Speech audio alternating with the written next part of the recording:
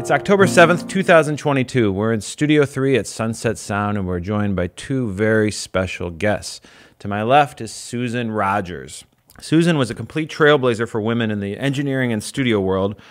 She actually started as an audio technician right across the street here for Crosby, Stills & Nash studio before working with Prince as an audio engineer at his home studio in Minneapolis, all the way to Sunset Sound here in this exact room. To my right is Duane Tudahl, who is a renowned author, has a complete set of books based on Prince's work that you've worked on for 20 years, roughly.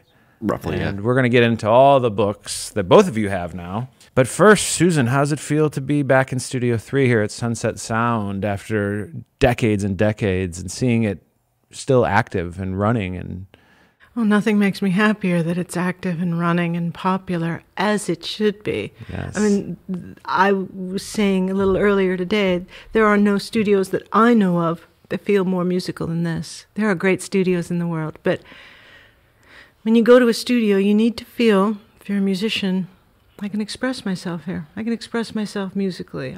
It's not too junky and not too clean. It's not too sterile. It's not too perfect. It's not too imperfect. And Sunset found that alchemy when it was born 60 some odd years ago. And they were smart enough to never change it. Prince was a pretty intuitive guy. And when he discovered this studio, there was no other for him. yes, he loved the way that DiMedio console in there sounded. What else did he like about the room, too? I mean, obviously... Oh, goodness, you guys did such a good job of protecting his privacy. He loved that he could walk in, have his own room, his own bathroom. He loved the courtyard with the basketball hoop. He loved that big, tall wall between him and Sunset Boulevard because Prince needed to be walled off. He liked to go out into the world and go to clubs and see what people were doing out there, but he wanted just a sliver of that so that he could come back into this womb and continue to create in this protected private environment. He really thought of it as his own room, you know. Yeah. And for better or worse, for you all, it must have been hard to... He was so capricious, and it must have been hard to allow him in when he called spontaneously and said, I want to record, I'm going to go to Sunset Sound tonight, and you may have had other clients booked. He really didn't want to hear that there were other clients in his room. Yes. I mean, Peggy would get those calls. Well, first, I wanted to mention that you were a Full professor. professor. Berklee College of Music, yeah. And now you've still consult and teach classes online, but that was a big chunk of your life for the last 15 years? Mm-hmm. Wow. Yeah. And a successful record producer who's worked with David Byrne and Bare Naked Ladies. After the engineering with Prince, you went on to record some amazing... I did all right. Yeah. And I'm a PhD. Dr. Susan Rogers. Dr. Rogers. That's what I'm calling you all day today, Dr. Rogers. Oh, no. That's pretentious, but it's sometimes, you know, with the kids, the students will ask, you know, how shall we address you? They're being polite because they're just meeting the teacher for the first time, and it might be professor or they can call me by my first name, but on the first day, I like to tell them, it's Dr. Rogers. Well, let's get into it. Let's talk about the neuroscience of creativity then. All right, you got it. Skip everything else. Let's get into that. I'm hyper creative. No, really? I can't stop ever. After this, I'll go produce a record. Then me and that gentleman are doing overdubs tonight, and then I'm producing a concert series and a television show, and I can't stop. And I'd love to discuss that with you. Maybe we should. I can tell you how Please, it works. give me a little brief bit analysis of it. All right. Of hyper creativity. And it, for your audience, it does concern Prince as well. Of course. So, creativity involves a capacity to kind of go into your own head. There's a neural network called the default network, and if you need to be creative, if you want to be creative, you stop focusing on external stimuli and you go into your own head. You daydream and you mind wander.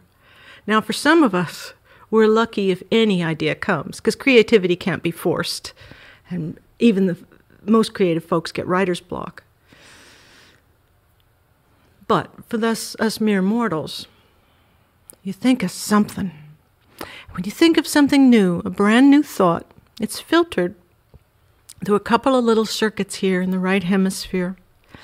The first one acts like a gate.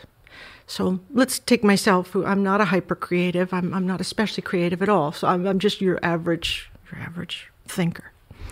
but I got to think of something creative. I got to design a poster for a show. Okay. And you open up that gate, and as soon as you get your first idea that's halfway decent, you say, great, I'm going to go with that. And you automatically shut the gate. And you move it on from the art stage, where creativity is, to the craft stage, actually making the thing that you thought of. And you get busy with your craft, and there you go. And then you evaluate your poster or your song or whatever, and you're done with it.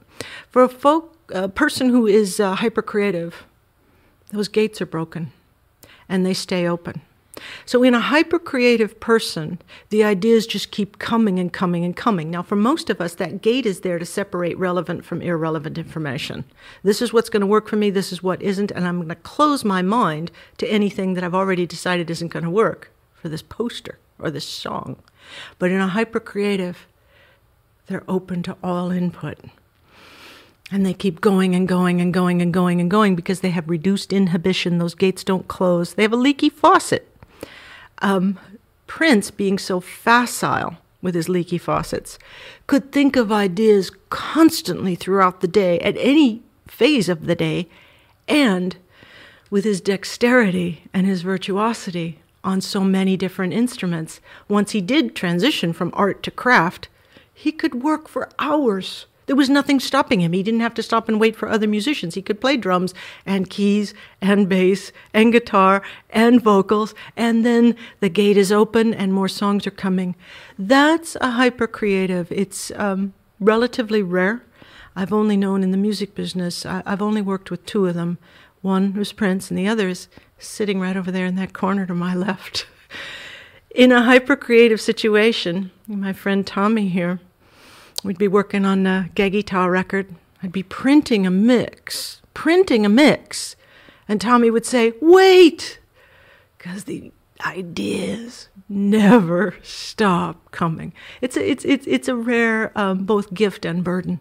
I was going to say, can I ask a question about that? Can the person that's hyper-creative ever be satisfied completely? You tell us, Tommy. I think Prince was satisfied with the work that he did, of course, but that itch never left him alone. He was always feeling and experiencing, in the years when I was with him, I can't speak for his later life, those gates were always open and those ideas kept coming. Now, Prince, as we know, was somewhat religious, and he believed that his talents were a gift, and that he was obligated to honor that gift. So if he thought of a song, he thought it lazy and disrespectful to God. I'm putting words in his mouth now, but disrespectful in a certain way to not get that song recorded right away, right now. Peggy and I would be in that room back there, and we would have just finished a 24-hour session, and it'd be 6 o'clock in the morning, and this happened on the Sign of the Times album. Well, it happened on every album, basically, but 6 o'clock in the morning, we'd be wrapping things up, exhausted, bleary-eyed. He'd go to the bathroom, brush his teeth, walk back in, and he'd say the dreaded words, fresh tape. It meant we're going around again. But you enjoyed that. It made me laugh, and it made Peggy furious. Yeah. Peggy had a life outside the studio. I had no other life. So I would laugh with the joy and the pain of it. It was physically hard, and it was funny as hell, because who does this? It was exciting. It was thrilling. He had to win. I think even in, not just in the record industry, but in his mind. Sure. Do you think he always had to... I've compared him to Michael Jordan, where he just had to win. He had to work. He had to constantly be doing it. Well, think about... Here's a kid from North Minneapolis. What are his chances in life? If you're highly intelligent and you're creative and you're sensitive, what are you going to be? What are you going to be? It's up to you, son, because no one's going to give you a career or a college education or an opportunity or a life, because you're a little guy whose name is Prince, and you're in North Minneapolis. And on top of that, he grew up, and this is well documented, in a home that was at times very abusive. So he's mentally, psychologically, emotionally, sometimes physically hurting pretty badly. So that's like taking a slingshot, all that pressure and all that pain, and that's pulling that slingshot back, with the pressure of these abuses and this ambition.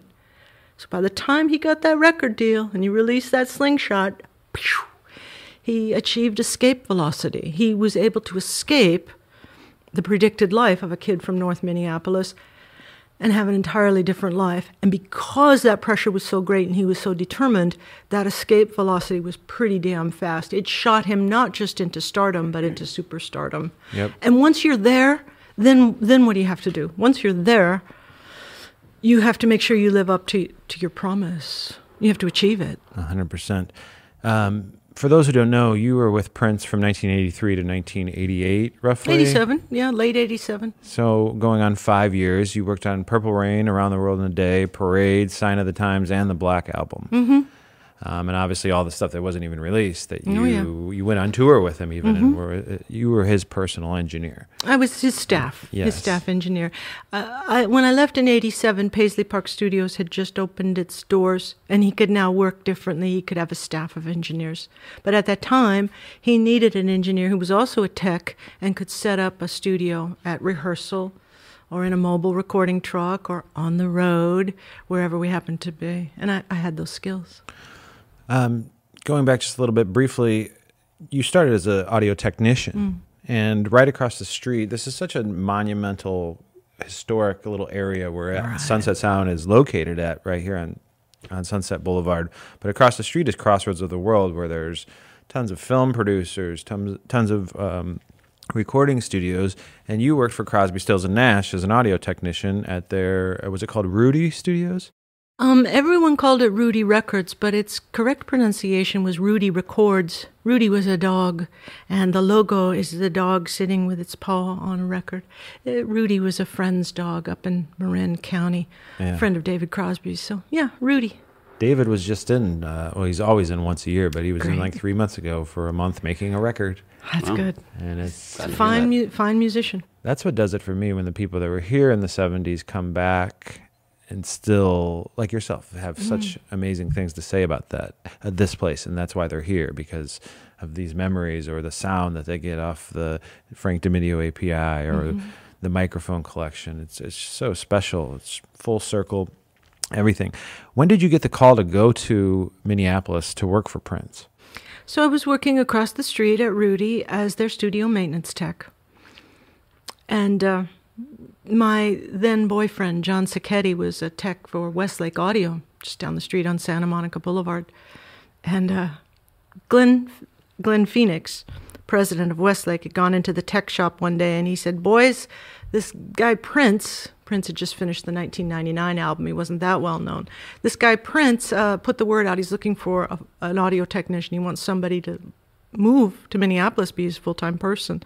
Anybody know anybody?" And right away, John Sacchetti said, "Yeah, Sue." He always used the Boston accent. He always called me Sue. "Sue, she wants that job. Sue's perfect for that job. She loves Prince." And John called me and he said, "Sue, your dream job is waiting for you. Prince is looking for a technician." And the instant he said those words, I knew instantly, tell him to stop looking because I'm getting that job. It's my job. I'm getting that job. And his management interviewed me and they hired me. And I went, I hadn't met Prince, but I went out there and began working for him. So you arrive at the Kiowa Trail House or the Kiowa Galpen? Trail. No, it was Kiowa Trail. It was a house, a suburban house in Chanhassen, very close to where Paisley's located now. And it had been painted purple. It's a little bit hideous. And it had a big iron gate in the front, with a call button and all that, which was unusual on that street, but his neighbors didn't mind. That's Minnesota for you. Personally conservative and politically liberal. They liked having him as a neighbor. So that's where I went. And he had a studio in a small bedroom in that house. So the house was split level. The front door was on a higher elevation than the back of the house. So if you walked in the front door, there'd be a landing right there with a half staircase to your right going up and another half staircase going down on your left. So if you went down the stairs, when you got to the bottom of the downstairs area, to the right was Prince's master bedroom, and to the left was a small bedroom, like a child's bedroom. And in that room, he had put in a console. Ultimately, it was an API console. He had the big Westlake monitors in the wall, and he had a rack of outboard gear, and he had a multi-track tape machine, a great Ampex MM1100. And he had his half-inch stereo tape machine, and that's where he did a lot of 1999, and that's where he did Darling Nikki and some of the songs that ended up on the Purple Rain album. This kid alone in his bedroom. Now, you tell the youth of today that, and they think, big deal. Doesn't everybody, make records in their bedroom? Not in the analog era, they didn't. And of course, you needed a technician to keep your gear running if you're working with those tools. Wow. Obviously, there's so many amazing stories from the house, the studio, the warehouse, but we want to focus on Sunset Sound. Mm. When did you first come to Sunset Sound with Prince? Well, I don't remember exactly the first time I walked through those doors with Prince, but I do remember being a Prince fan before I worked for him, having his records, Controversy, and seeing, and 1999, and seeing on the back the name Peggy McCreary, and seeing Sunset Sound, and fantasizing. And I worked just across the street, but I had never been here. Oh, wow. So what a thrill it was to finally meet Peggy and to finally be in these rooms. And I was really afraid, would she like me? Would she be mean to me? Who is this person? Is she going to resent me? She was the engineer, and now he's bringing another woman along. And fortunately, Peggy and I are different enough that we complimented each other, and by the end of the day, we liked each other quite a bit. Sure. And as you've mentioned before, there was so much work to do that you complimented each other in that fashion as well. It was good to have more than one person. There probably could have been 4 of you, and it still would have been running around crazy. Do you remember, though, what the session was, or were you coming off tour? Or? Oh, gosh. No, we wouldn't have been coming off tour because when I joined him, he had just come off the 1999 tour. Okay, so it would have been for Purple Rain. It was probably the spring of 84, because you started August of 83, and they were filming. We did, we were in Minneapolis in the fall, in the early winter. January, February of 84, I guess. Early 84 would have been about right. And Peggy's obviously a staff engineer at Sunset Sound. She understands the rooms, the mics, everything we have here, kind of the protocol of working in a studio full time, whereas your main focus is Prince, and wherever he is, if it's touring or if it's at the warehouse or rehearsals, but she's used to Studio 3, the API Dominion, these mics and setup for that. Do you remember we've got the work orders, obviously you've done books on the work orders. Do you remember kind of what was done here of Purple Rain? I mean, forgive me, but it was like 36, 37 years ago. And I'm trying to remember, I know we did a lot of post-production here for the Under the Cherry Moon movie, and I may have come out in the fall with him for some post-production and incidental music for Purple Rain as well, but I can't remember for sure. I know we did a lot of that at home in Minneapolis. Anyway, out here, some of the songs that were done here include When Doves Cry. Yes. And Peggy was witness to that and the transition that song went through. We discussed that. Peggy's, she came in with David Z once, and myself and Dweezil Zappa sat in with her, and she's just such a delight. And absolutely. Candid, and also just a character. And she's funny, and she's human, and I don't think she ever, this was kind of a job for her. I don't think she really just loved making records. I think she loves music, but I think it was kind of, maybe even got turned off a bit after year 2, 3, and 4. It's a tough gig. And you do sacrifice a lot. Peggy did opt to have a husband and have children, and that's very rewarding. Yeah. And for many of us, myself and Sylvia Massey, Leanne Unger, and others, we forego having children in order to continue to make records. But I remember, I know that a version of Computer Blue was done here, but we did quite a few versions of Computer Blue at home in Minneapolis. So Prince was still working on the arrangement of some songs. Other songs were done completely in Minneapolis, like Let's Go Crazy and Darling Nikki. Right. Did you do Take Me With You at all? Yeah, we did Take Me With You here. And that was February or January of 84. The Time stuff, some of the... a lot of that. So that was done here. Apollonia 6, that was done here during January, February of that whole 84, period. So that makes sense, Oh, yeah. Plus, we have master tapes of him playing piano, and he's going through and writing these songs. Jeez. A lot of them just kind of, you hear bits of them and the piano, and it's like him sitting there for 4 hours. Don't you love that when he was noodling around on the piano, he wanted something to be in record? Yes. That that this man was not the least bit shy about his musical outputs. Dwayne and I did an event last night where a question was, how do you think he would feel? How would Prince feel about this material that's coming out now? And I honestly do believe he knew what he was doing when he hit that record button. He was proud of what he did and wasn't shy about documenting his creativity, his ideation. When you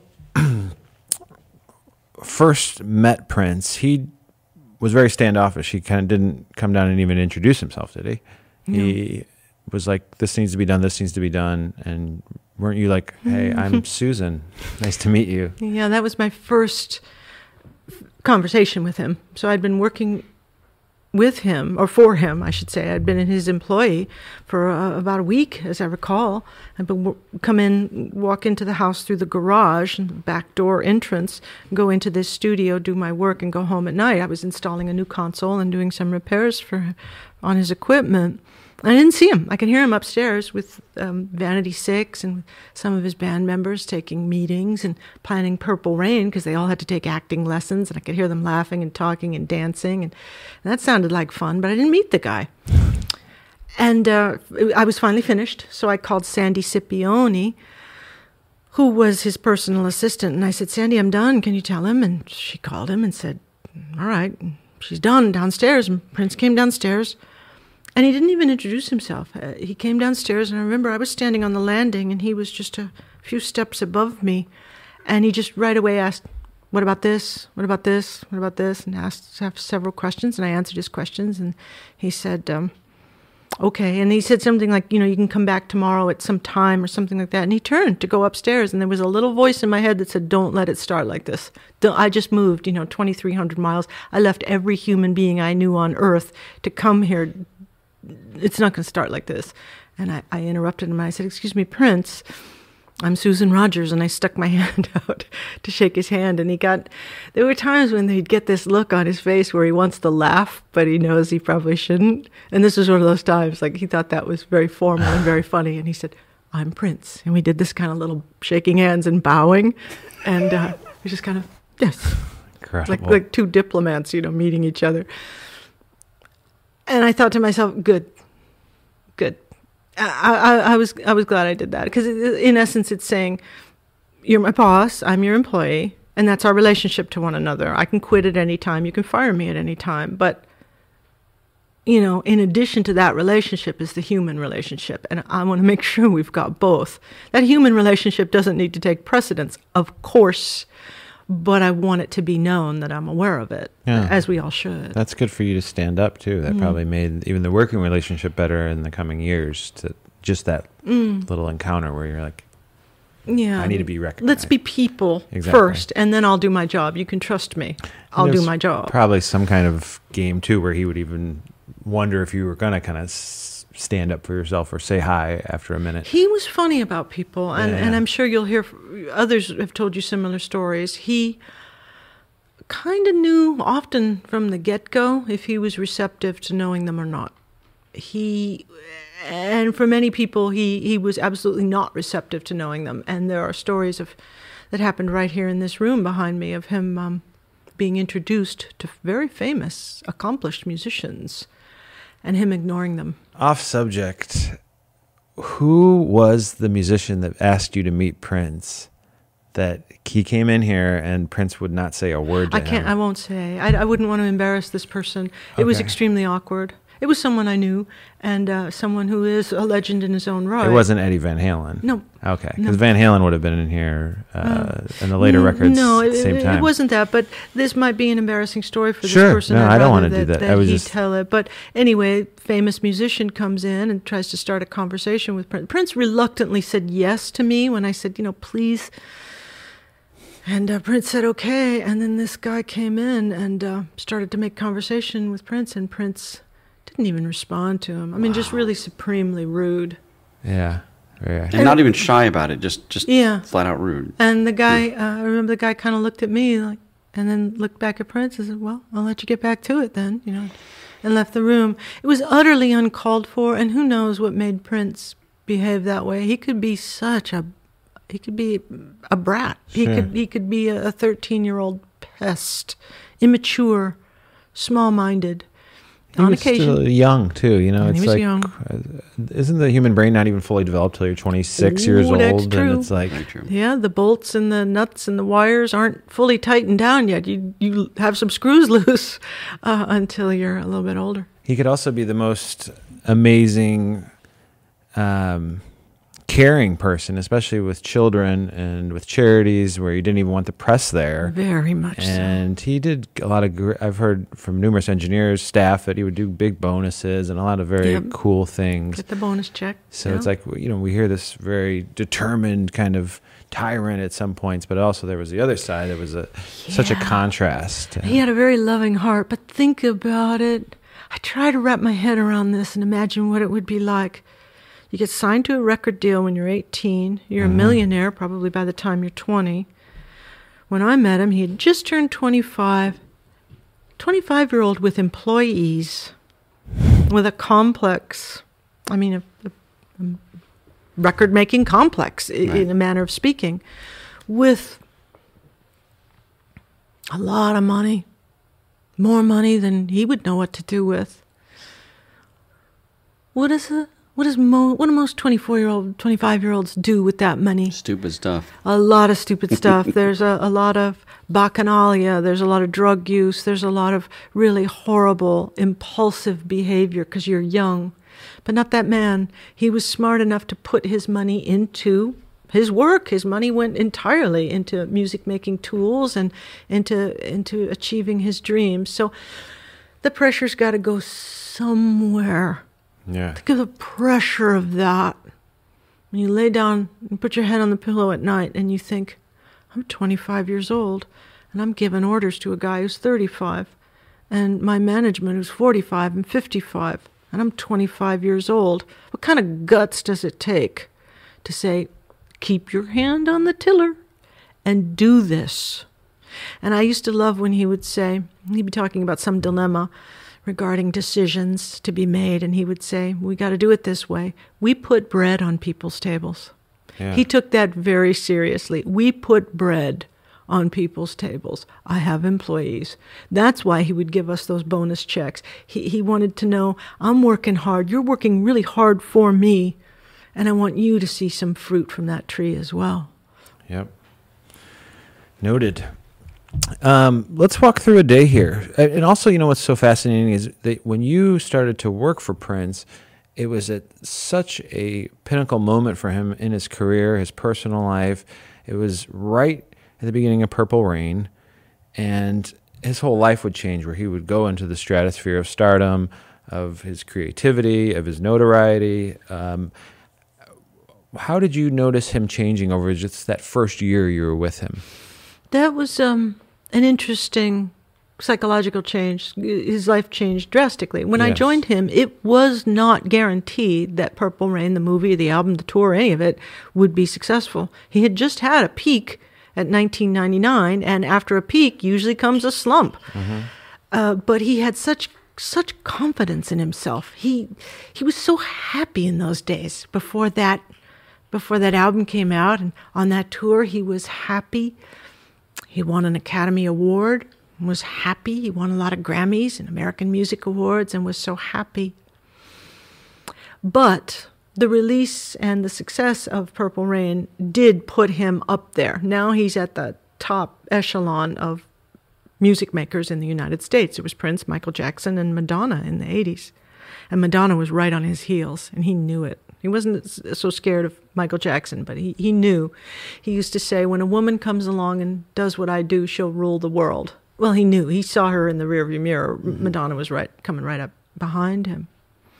So after that, after you know you've hit superstar status once and you've been called a genius and your record is a masterpiece, now the question is, can you do it again? Or are you one of those artists who just has one in you? Can you do it again? So what's the problem you got to solve? If you deliberately, consciously try to create a masterpiece, screw yourself up. Because the first one didn't come from consciously trying to create a masterpiece. It just came from expressing yourself. So what do you do? How do you tap that magic formula a second time? Or Do you say, nope, I'm not even going to try for masterpiece status. I'm just going to be an artist, come what may. And that's what he did. Yeah. And he pursued his artistry with, of course, Around the World in a Day, which we did before his record, Purple Rain, was released. And then the Parade album was intended to kind of go back to black and white, as he did with Dirty Mind, go back to being a pure artist who appeals to the critics and rebuilding the same arc. He changed both personally and artistically enough that quite by happenstance, Sign of the Times became his second acknowledged masterpiece. Oh.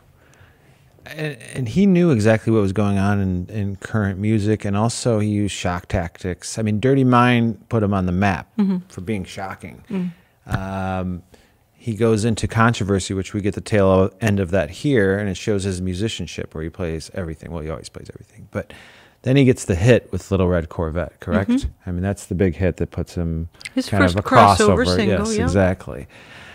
Then it's let's go bigger with a film even now. And how old was he even when he pitched the idea? 24 years old. Yeah, he would have to been do a 24 years film. old. At the oldest. He could have been younger. But. Exactly. And how great of Warner Brothers to green light that. What foresight those folks had to know They fought it though. this could work. But Yeah, ultimately... they did prove it, right? Exactly. Yeah. But their vision of it was much smaller of what they imagined, and the stories that supposedly Sylvester Stallone, they wanted him to play the Prince character in that. Can you imagine that? No, God. it's just insane thinking about that. How Apollonia. How smart of Prince Say, to fight for what he knew would work. How smart of him to do that. which is Good what for him. Sylvester Stallone did with Rocky. Yeah. He said the same thing. He said, I'm not going to let somebody else take this Not role. gonna- yeah. People Not born to stand, play it. and the big people out there were the ones that did that, and threatened to lose it all to stand up for their art. Did you ever see a common thread in Prince? Obviously, we know there's no formula to kind of making a hit. And even our mutual friend Greg Wells will say the same thing. I actually told him you were coming in today. But have you seen, or did you see, a common thread with Prince on how his hit songs, there was something that was done on those sessions that he didn't do on other ones? Or was it just kind of, I think this is great, I know it is? This is a funny thing. Prince used to say, we make albums, not singles. Exactly. He was not focused on singles. He was obsessed with albums. And the experience he wanted his fans to have was, in the days of vinyl, 37 minutes or so of side A and side B of a 37-minute, and later on CDs, 45, 50 minutes of a story. Yeah. But in that, you have to deliver something to radio, so you got to have a single. And he would actually just sort of try to guess which records radio might like the best of the records that are appearing on this album.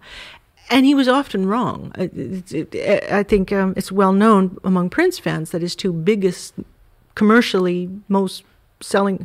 All right, back up. I'd like to buy a vowel. His two biggest records in terms of commercial sales were Nothing Compares to You and Kiss. Nothing Compares to You, I remember when he wrote it and we recorded that at the warehouse, he gave it away to the family. And Kiss, he very nearly gave away. And after he heard the production on it, decided to take it back. So he wasn't always intuitive about which of his songs were destined to be pop hits. And the flip side of that was he kind of believed that If I Was Your Girlfriend was destined to do well on radio, and it did not. He thought Adore on Sign of the Times would do well on R&B radio. It did moderately well, but it wasn't as big as the other more pop things. Yeah. He didn't always know. But I think that's because his focus was not on singles. It was on crafting albums. He was the book, not the chapter. Exactly. Yeah. You know, one of the reasons of this show is obviously to document the studio because it's just so amazing. But two, it's also to educate. The kids today don't really know about a lot of this stuff. They know maybe a few Prince tracks, but to know him as an artist and how he put records together with the assistance of all this amazing staff he had around him was just mind-blowing because he played all the instruments. He'd run the console, he'd edit, whereas his competition... Hang on, I don't remember him editing. He didn't edit. In fact, I tape? once offered to hand him the razor blade, and because he was hovering right over me, and as I was editing, and I said, "Want me to show you how to do it?" And he just went like that with his hands, and then he Okay. said, "Piano player." David Leonard would come in and cut tape. I would cut to him. Ah. That's offensive to me. Yeah. Sorry. So Peggy told me the story that, and I know I interrupted you because you had a question, but I want to get the record straight. Peggy would edit for him, and sometimes she'd be exhausted, and you don't trust yourself cutting that tape. So she would call David, who David Leonard worked here at the time, and David would come and do it. And Prince knew David, as his nickname for him was the Blade. But when I came along, I mean, come on, I couldn't edit the tweeter off a mosquito's ass. I mean, I was good at what I did. It took him a minute to recognize, yeah, women can edit. But, you know, once he knew that, there was no need to call in David Leonard when I could do it as well or, God damn it, better. So let's just put that out there. Perfect. That's another reason we do this roundtable is to get facts and really document science. like your book. My point of the story is Prince did everything musically. He played all the instruments, and he was such an amazing arranger, and obviously with only 24 tracks at that time too. But Michael Jackson had everything. He had Westlake Village, he had Quincy Jones, he had people Bruce collaborating. Swedien. Yes, Bruce. He had so much. And it was all Prince when it came here. You know, it was him in a room creating this amazing sound, music. And Prince also, you know, was notorious for saying, if the groove is there, nothing else matters. True. So when you, Peggy, Lisa, every engineer, David, Bill Jackson, who worked with him for a month on Around the World in a Day, when you would come into the room, what would he start with? The Linn drum, a drum set, depending on what he was working on, sit around on the piano for a little bit? Well, his favorite way to work was to have everything set up and routed so that he could work silently, because he didn't like small talk. It interrupted that flow, that river, that Niagara Falls of ideas that was coming through his brain. It interrupted that flow if he had to have conversations. So if he could start a session with everything set up and routed, just headed to tape, happy, happy, happy. Sometimes you'd get a phone call saying, here's what he wants set up. Sometimes you'd come to the studio and there'd be a note waiting on the console saying, here's what he wants set up. If it was sunset, he would tell the front desk, tell the engineers, I want this set up. But you come in and try to get as much routed for him, get his bass tuned, get his guitars tuned before handing it to him. Never hand him an untuned instrument. Never hand him an untuned instrument so that he could move from one instrument to the other. He would stand at the drum machine, get a sound up. He had his Roland Boss pedals with flanger and delay and chorus and heavy metal and distortion and all the effects that he liked. And he could add those into the mix, and he'd program his drum machine, and we'd roll tape. Kick drum, snare, claps on a separate track, and then the mix coming out of the little mixer that was built into the drum machine, and that would be routed through the effects. So he had his unique sound that would take up 4 or 5 tracks, sometimes 6 at the most, and then he'd lay down the bass and the chord changes with a keyboard pad or something like that, and basic parts. But I've said that he had a watchmaker's knack for understanding how to complete an arrangement with the limitation of 24 tracks. So when you have fewer ingredients, just like a master chef, each ingredient has to carry more weight, which means each ingredient has to be more pure. Its flavor has to be independent from the other flavors. If you're a top chef, and he was a top arranger, and he once said, evidence of this is that he once said to me, in theory, any instrument in the mix should be capable of being the loudest thing in the mix. Oh. Nothing should ever be in the background. Now, that applied to his arrangement style. After I left Prince, I had to unlearn Prince, because if you tried to take his arrangement approach to a mix with a different kind of artist, it wouldn't work. Other people constructed something that was more like a pyramid. His was more like a sphere. You could move your spotlight of attention pretty much anywhere on most Prince records, focus on any instrument you want, and get a treat. Yeah. No instrument was dependent necessarily on others. That's a unique way of arranging. Not everyone arranges like that.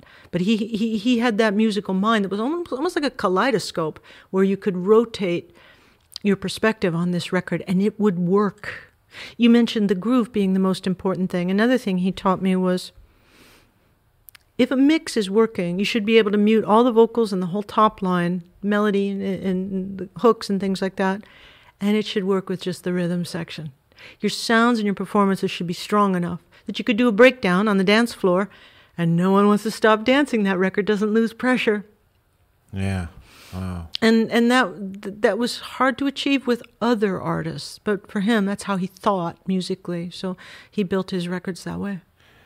I just interviewed Jeff Barry, who is an amazing songwriter with Phil Spector. They did Be My Baby with the Ronettes and just all this stuff. And I'm a musician as well, and I write songs. And I was talking to him about how I create the groove first and then the melody. And for his whole career, he always thought of an idea and the melody, and then they would put music to the melody.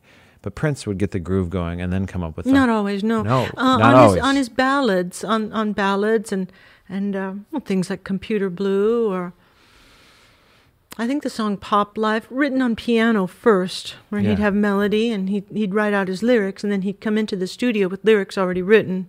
And he knew the melody, he knew the chord changes, he knew the sections, and then he would do the drum track and build it up from there. It was only the dance stuff that started with rhythm and then piled on top of it. But other times he worked from the top down, from the melody down to the rhythm. Sure. Okay.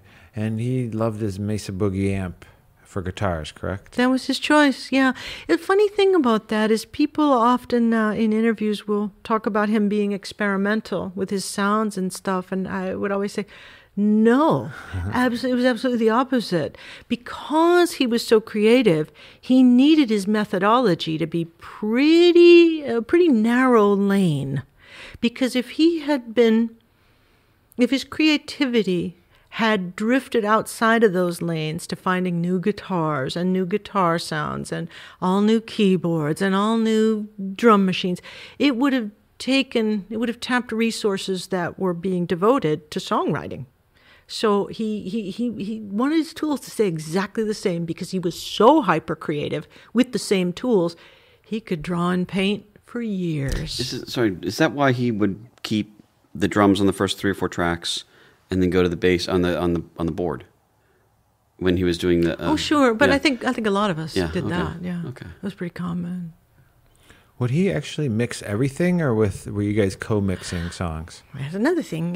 He was very hands-on on the console, and he loved the DiMedio console here because it was easy to work with. It was very musical in sound and ergonomically designed to be easy to work with. But I joined him as a technician, so I did not have an ear of my own. He taught me his ear. Yeah. So increasingly, as the time went on, I was able to do more and more of dialing in the sound the way he liked it. And then eventually, of course, my own artistry, such as it was, filtered through. And so by the last year we had together, he was allowing me to do an awful lot more of that. He would often say, for example, pardon me, this is the song I want to work on, something that had already been partially recorded. Put up the record, get a mix on it, and then I'm going to come in and I'm going to change the vocals or something like that. So that was a chance for me to be more creatively involved. Yes. Wow. Do you remember anyone coming in besides, the usual suspects of the Revolution, et cetera, but artists that came into this room to collaborate, co-write, do anything with him? I mean, I know he did everything. He liked to be by himself and work that way, but was there did Michael ever come down here and hang? Not in my memory. Others may have witnessed that. Now, I saw Prince with Michael in Los Angeles, but it wasn't here. It was doing post-production for Under the Cherry Moon on a soundstage. I remember the Bangles coming in and recording a song right here in this room with the Bangles and Wendy and Lisa, and Sheena Easton coming down. I remember him talking on the phone to Madonna, but I don't have a memory of her. Stevie Nicks, they would hang out a lot. Yeah, and again, I don't have a memory of that. That could have happened, and in order to form memories, you need to sleep, and that was something I didn't do a lot of. So actually, that could have happened for all I know, but I don't remember it. Chaka Khan is another one that I believe came down at that time. I just worked on Rufus Wainwright's record in Studio 2, and Susanna Hoffs came in, and she's going to come on this too to talk about, obviously, Manic Monday. You worked with Apollonia 6 and did those records here or Sound Factory? I remember very few sessions with Prince at Sound Factory. I think they were here. There was Apollonia 6 stuff was in February '84 here, and I think in 3. We did quite a lot of that at home as well, at home in Kiowa Yeah, Trail. the last songs or two. Happy Birthday, Mr. Christian was done at home, and I'm trying to think. I remember working on that at the warehouse in Minneapolis as well. Yeah, that might have been where it was done. I know it was done in Minneapolis. Prince wrote Manic Monday himself. Yeah, he wrote correct? Manic Monday, but he did Manic Monday here, and that was during the time he did. Blue Limousine, I think, was done in here. Most of that album was done within a week. I mean, Yeah. he had a really crunch time for like a week or two where he just kind of focused on that. He was the sole writer of Manic Monday. Yes. I mean, he might have been inspired. I mean, the thing is, and there's always people inspired him. Susanna Melvoin inspired, songs, and different people inspired different songs for him. I don't know when it comes to writing. I wasn't in the room. I can't was. say. Yes. Okay. Peggy and I compared notes on this, and we have very different memories of this, which is alarming to us both. But we were at home in Minneapolis, and I had a night off, a rare night off. Prince was going out. He was going to First Avenue or something, so I had the night off. And I went out. I had a date. And I wore something nice to go on my date because it was the 80s and I was a young woman. And sure enough, I come home from my date and I get that phone call that says, Susan, can you come down to the warehouse where our API console was? And I didn't have time to change clothes or anything like that. So in my nice clothes, I went flying down to that warehouse. And I got in there in a bit of a huff because it was so rare to have a night off and to actually go out on a date and be interrupted by that. But, whatever, he called. And so I came down in my more fancy clothes. And I remember him having that notebook and writing. It was 6:00 already. I was just in the middle of a dream. Kissing Valentino by a clear blue Italian stream. But I can't be late because I guess I just won't get paid. These are the days when you wish your bed was already made. Everything, if you're a writer, everything inspires you. So your employee rushing through the door, disheveled and just in a little bit of a huff, trying not to be late, but obviously dressed up for a more romantic evening, I believe was the genesis of that. I remember that, and I remember quite a lot of other songs that we did at that time. It was a very fertile period for him. Peggy remembers doing Manic Monday here. It's possible we did it 2 places. It's possible we did it at home with so many other songs at home in that warehouse in Minnesota, and that we also did it here as well. Sure. This is the thing I'm finding with a lot of the songs you're asking about, who wrote them and stuff. A lot of it is the inspiration of things, like you were just saying, or where this thing came from. If you've got a machine where you're feeding the time, Apollonia 6, the family and stuff like this, there's going to be tons of different inspirations for things. Exactly. And every sentence you say to the guy or every joke you say to the guy has the potential Exactly. to be in a song. So inspiration can come from anywhere. And I think Jill Jones had said, just because a song may be about this person doesn't mean it's not about that person and this person and that person it's an too. aggregate, yeah. And inspiration takes over. The fruit can fall very far from the tree. Right. So you've got the original seed of, there's my employee. I bet she was on a date. And after that, it's just pure imagination. Right. You can't say a song was about any one person. Nothing compares to you. necessarily. There's like 3 or 4 stories about where that potentially came from, and Prince would be the only one that could answer, and even he wasn't always. Sure. He wasn't always. He was a little evasive about where the inspirations came from on that. Yeah, and kind of as we should be, because why do we need to know? Right. That's. What's it matter? We all want to know, but I understand exactly what that. Yeah. I think knowing, we're all curious who the Carly Simon wrote the song about, and things like that. But would that answer anything? It's like seeing the magician's secret. Yeah, I don't know if I exactly. want to know, because it might make the song less special. Yeah. Yeah, I know. I agree. We part of the book that I've written is about that, is what music does once it becomes ours in our own heads. And that's part of the life of music, is the new life, the second life it takes on when we're listening to it. It becomes what we think it is. I think there's a quote by Prince that says something like, once the song is out there, it's yours. It's yours. Yeah. And that makes a lot of sense. Yeah. Yeah. I don't get royalties off of the song. It is mine. Yeah. You know. Well, also since it's passing, though, just finding out the actual factual information, because back in those days, there's no That's the cameras, there's thing. no social media, there's none of that going on, and it's like, who was in the room? Who wrote these songs? I'll tell you this, everybody claims yeah. they've written everything now, and it's One of the bullshit. trickiest thing about this thing is when I'm doing these books. It's not, when I first started doing the first book, started interviewing Peggy, I think right around 1990. So this is when I started these things. And she said, I don't know, this happened 6-7 years ago. And I didn't know some jerk was going to come in here and ask me a question. I don't think she used the word jerk, but we laughed about that. Now she's like, I don't know, that was 40 years ago. know. So it's like this stuff is, It's you hard. know, and also, like you said, you had no sleep. You're working, I find that the more, I don't say accurate, but the more detailed stuff is often from people who worked for them for 3 sessions, and that's it, because they remember those very Those were well. so vivid, Yeah, whereas yeah. you've got 100 sessions, 3 or 4 songs in a day. That's tough to remember because Yeah. you can only hold so much, especially when you're tired. You have to start flushing. I directed TV shows, and I'll see people out there and go, I don't know if you're my TV friend, or if I met you on the set, or if you're on a show I watch. And I've had times where I was cutting a movie, and I'll see an actor at the wrap party, and I'll start talking to him. Hey, and he's looking at me like, who the hell are you? I'm like, oh yeah, I've been staring at your face for the past 2 months. I didn't know that we didn't know each other. Because my brain was just like, Yes. I've seen you, and not just seeing in the scenes, in the outtakes. So to me, I've spent time with them. Yeah. And that's like Johnny Carson used to have. People felt very comfortable with Johnny Carson because they were in their bedroom. Yeah. So I think true. that, you know, yeah. But in the book, I've had times where there was a part where Jesse Johnson was saying one thing and Sheila was saying another thing. And I have to say, this is what Jesse says, this is what Sheila says, and I have no idea because I wasn't there. Right. And I want to make sure that their voices are heard because just because there's people that contradict somebody doesn't mean it didn't happen. Right. And it was a chilling moment. It was in San Francisco on an Engineering Prince panel when Peggy and I looked at each other and we both, well, I think it was Peggy first was asked a question about Manic Monday on the panel and she described the session. I had to go up to her afterward and say, Peggy, you got to tell me more about this because that's completely contradicts my memory of it. And I remember us both looking at each other thinking, I don't know, because we could be conflating, Sure, different sure. songs. Sure, We're doing yeah. the best we can. Yeah. And you weren't, like you said, you weren't taking a diary, you weren't taking notes. It was like, gosh, I hope I remember this.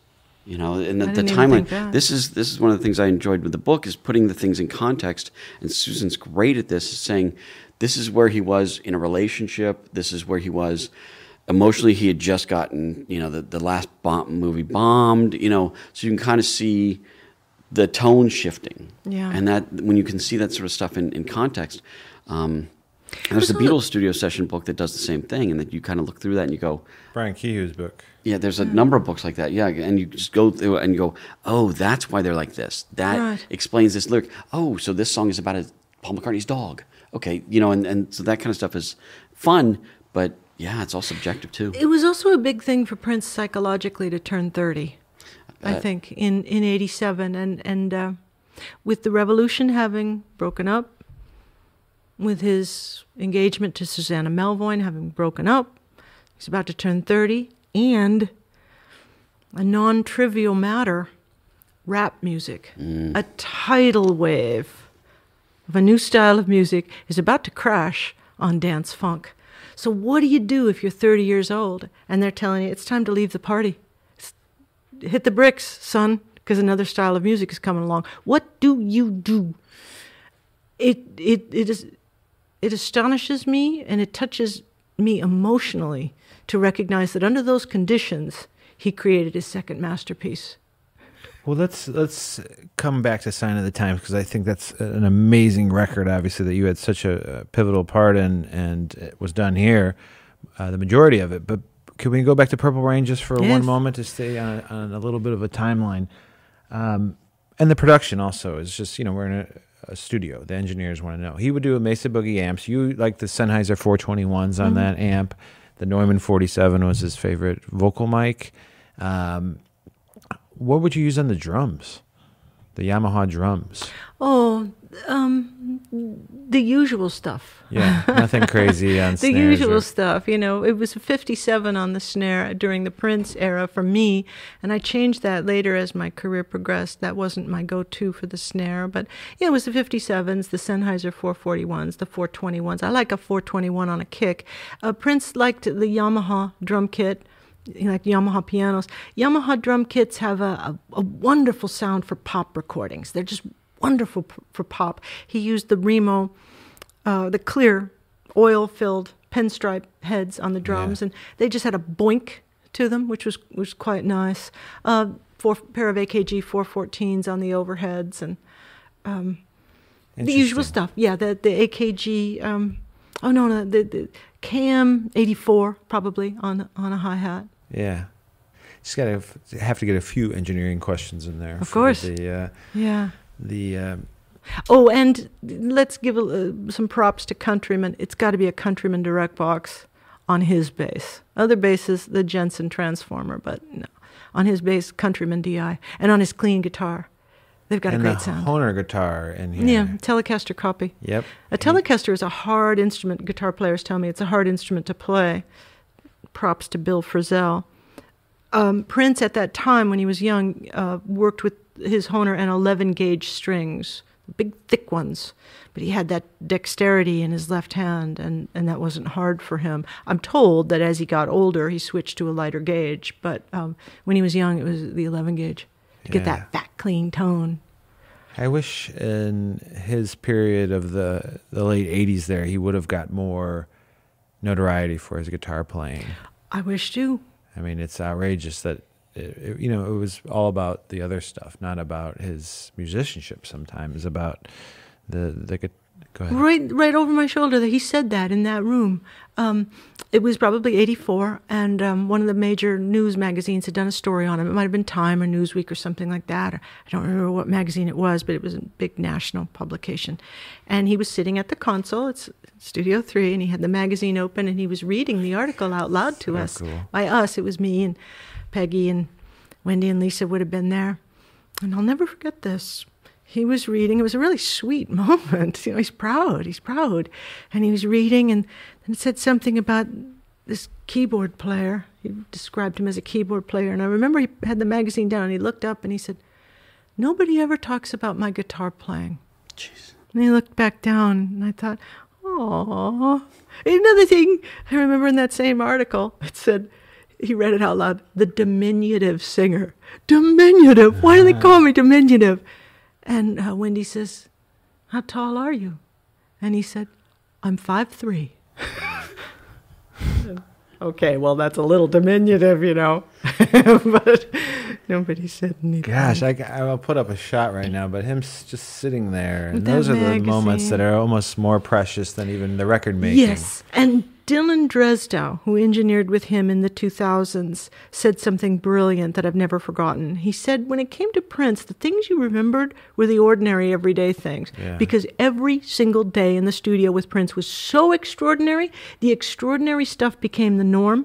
And what you remember is, he said, watching basketball with Prince, eating a sandwich with Prince. You remember that stuff. And it certainly was the case for me. I remember getting in his convertible Rolls Royce, the two of us, and driving around.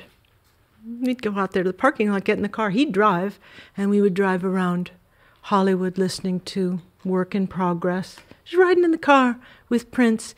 And it didn't matter to me that we were in Hollywood and that we were in a Rolls Royce. So what? In a car. You're in a city. So what?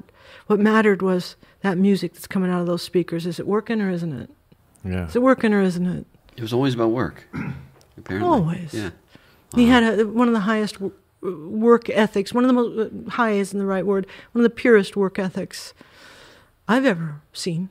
It's crazy. Mm. Wow. Okay, I have to know, where was The Beautiful Ones recorded? It was here. Yes. I hesitate for a moment because we ran through it so often at rehearsal at home. St. Louis Park was the warehouse at that time, and we had recording equipment hooked up. So I remember doing recordings of of Computer Blue and the beautiful ones. Yeah. The canonical version, the version that appears on the record, by the sound of it, was done here. Yes, and that's what your book confirms too, yeah, correct? Yeah. Yeah. I think Bobby Z said a great quote about that. He said, "The beautiful ones is what you get when you put Prince in a studio by himself for 20 hours." And I thought, that's kind of nice. He does vocals, bass, electric piano, synthesizers, drums, cymbals. What else is going on? But that vocal. Yes. So he did his vocals. It's well known by Prince fans that he did his vocals entirely alone. And it was Peggy McCreary. I'm sure she told you the story of how she set him up to learn to record alone. But be in that lounge there on the other side of that door, because those doors aren't that thick. And when you'd hear those Soul Preacher screams coming through that door, you just knew. When I walked through that door, he walks out, and he would take a break, of course, after that vocal performance or any vocal performance, and he'd have you fiddle with the mix and do what you wanted to do. You were going to be alone in the room with that record. You're going to be alone in the room with, in some cases, something that just blows your hair back. I never lost that feeling of awe during those moments. Yeah. One of the things I enjoy about listening to, because I could listen to you all day, is there is an awe, there is a respect and it was like, I think you said before, every day was like, when he said fresh tape, you were going, hot diggity, there's going to be something new It's going to be exciting. That to me is like, you're such an interesting interview because of your interest in this. Thank you. But you weren't going into this jaded. You were going into this as, bring it. I was going into Yeah. to it as his fan. Yes. I had seen the 1999 tour. I saw Dirty Mind at Flippers, right down there, La Cienega and Santa Monica Boulevard. It was a little roller skating club. It was Flippers, and it was the Dirty Mind tour, and standing room only on the floor. And I was such a huge fan. I had all his records, of course, and to come to work for him, it was a dream come true to work with your favorite artist. And that comes off with what you say. I mean, your demeanor, everything, and then when you tell a story, you're basically Thank living you. it and giving it back to us. And I love that about the way you describe these things. Well, I'm trying to do him justice because, to use his own words, those kind of cars don't pass you every day. And for the folks who are Prince fans or even Prince admirers, they know that. Yep. You're not telling the true story of Prince unless you're talking about how amazing it was to watch him work. That's amazing also that you do say yes to every interview because it needs to be relevant and staying in algorithms on YouTube, and new people that are coming up as musicians, engineers, they get to learn, and there's all these different audiences that can, absorb this information. So that's very much appreciated as a Prince fan myself, that you take the time to, whether the podcast is giant, small, big. Now you have this book coming out, which we're going to get into, but you take the time, both of you, to educate. Thanks to you. From a researcher Thanks to you. somebody that actually worked with him, Yeah. sharing that information. It's just like this show. We're all just trying to learn. And Dwayne and I are both of the mind that we're going to do the best we can to keep his legacy alive. Absolutely. He was an important musician. He was an important American. Music would be different if he was alive right now. Yeah. He's the Imagine what he would have done during the pandemic. To have been able to do he was already in isolation as it was, to be able to just have come out with an album in a week, to say, you know what, this is what I think everybody's feeling right now. And to be able to do that, and with the distribution that he could have now, it's just, it gives me goosebumps thinking about the lost conversations we have with him, the things he could have said that would have been profound. I mean, I look at Sign of the Times and how Sign of the Times predicted so much about how people were going to be, and I just think it's just sad when you lose somebody in mid-conversation. yeah. And I think that's the big thing. I think he was could be as relevant as possible. You had mentioned something earlier about kids not knowing this stuff. My daughter's 12, and she doesn't know for Prince. She's heard Manic Monday and a few things like that, but we were in a bank, and she said, the guy said something about whatever it was, and my daughter said, my dad writes books. And he said, well, about what?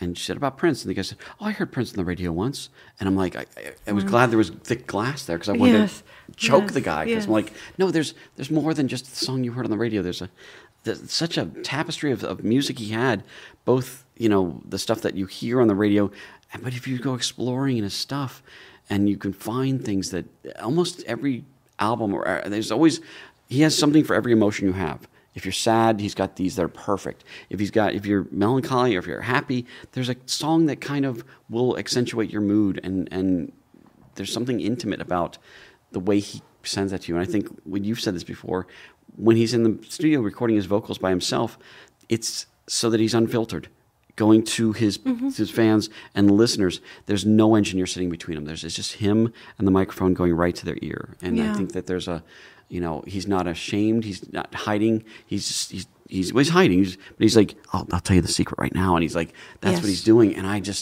you hear that, and you go to a concert of his, and so many people think, oh, he's singing to me.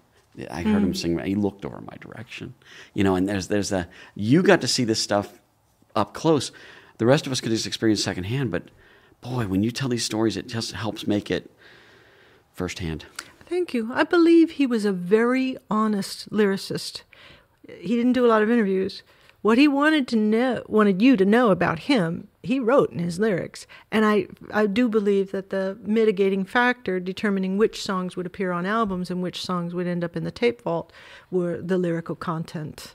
Yeah. He chose his lyrics very carefully at the time to establish his identity at that time.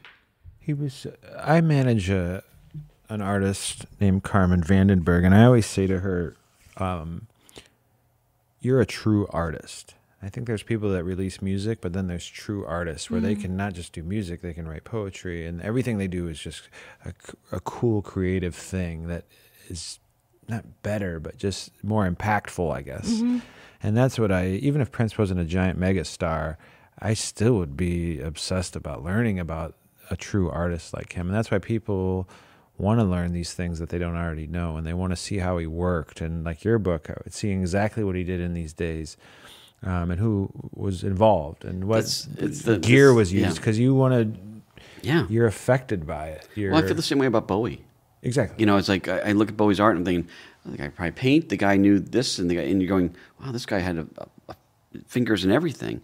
And same with Prince. I mean, I love his, I would never wear the clothes he created, but look at what he did. He made that, and it wasn't just a costume for him. This is what he wore all the time, And there's something about the art he would do, and every album saying, "I'm going to do something different now." Okay, that was my statement here. And I think the other cool thing you were saying about the what he wanted to say is he could have a great song on an album and then say, "This doesn't work. It's not this working doesn't work for me right now. In this context," and I will take it and try it here, or it'll sit on the shelf, or it'll be a B-side. And you look at his B-sides are as good as anybody's A-sides. Mm-hmm. And it's phenomenal when you think about how much. And then you get like the 1999 box set or the Sign of Times box set, and there's so much additional stuff, and you're going, that's a good song. Well, that's a good song. Well, how come he never came out? He could only come out with an album a year, and then he had the time where the Apollonia, the family, to do all this stuff. But think about, I think about the beginning of 1984, where he did the rest of Purple Rain, the Time album, Apollonia 6, family stuff for the Bangles. I know I did that next year, but all that stuff within like 6 months. That's outrageous. That's 4 or 5 full albums of stuff that he did, and would say, "This isn't for me, but I want you to sing Jungle Love. I want you to sing this. I want you." You're just going. That's hyper creativity. Yeah, that's insane. And when you see it, you recognize most humans don't think this way. Yeah, something I did find cool about going through the studio sessions is that he would sometimes he'd be inspired, like he had a deadline for something, and he'd still be inspired to write something else, and he'd say, "I'm going to do that song. It doesn't really fit what I'm doing." He'd do it to get it out of his system. But I also looked, and if you look at the end of every month in the books, you could tell he almost had a deadline at the end of the month. He said, "Okay, I got to wrap this stuff up." The final mixes that were happening, and I didn't notice this until like the last day or two of the month, to get things done, almost as if he's got somebody saying, "We need this by the 30th. Okay, we'll finally do it." And he does it at the 30th. Like he was waiting because he was wanting to get this done. It's interesting to watch his pattern of when he would do things in chunks and things like that. But like Peggy, I think, and you've also said, is you never knew who it was going to be for when you started doing it. Sometimes it'd be like, she didn't, He didn't know. Yeah, that's funny. Yeah, he didn't know. He would create, and then decide what the function would be after the fact. There's a moment in making a record where a record turns a corner. So when you start off, you're just putting clay on the table. You're putting the basic instrumentation down, and it's the melody and the harmony and the counter melody, and these are the lyrics. But there's a moment, and I love this moment, when you finally know what the record is. It's been born enough that you finally recognize, now I know what sort of record this is, because you're inventing as you go along. And once you know what it is, take some of the pressure off. And now you polish it up to optimize it for your album or for the vault or for future purposes or for some other artist or whatever. Those are nice moments, because when the pressure is off, that's when Prince would get a little bit more talkative. Nice. So after Purple Rain, there's one other song that I have to ask you about that I please say that it was recorded here. The Cross. Of course. That was done right here. Right there. Right there. Thank you. That's I remember cool. that day. I remember that day. Walk me through that day, please. If I'm remembering correctly, Dwayne, you might know, I believe it was a Sunday. It probably was. There was a set of songs that I called his Sunday songs, because often his religious material was recorded on a Sunday. And he came in late morning, as he usually did. Black Yamaha drum kit set up right there. Tape was up. He was in a damn good mood. He was happy. And rolled tape, got behind the kit and played the drums. And near the end of the song, I thought, oh, damn. He's speeding up like mad. He's going to want to redo this. Of course, he's going to want to redo it. But, I'm not going to stop the tape. Kept the tape rolling.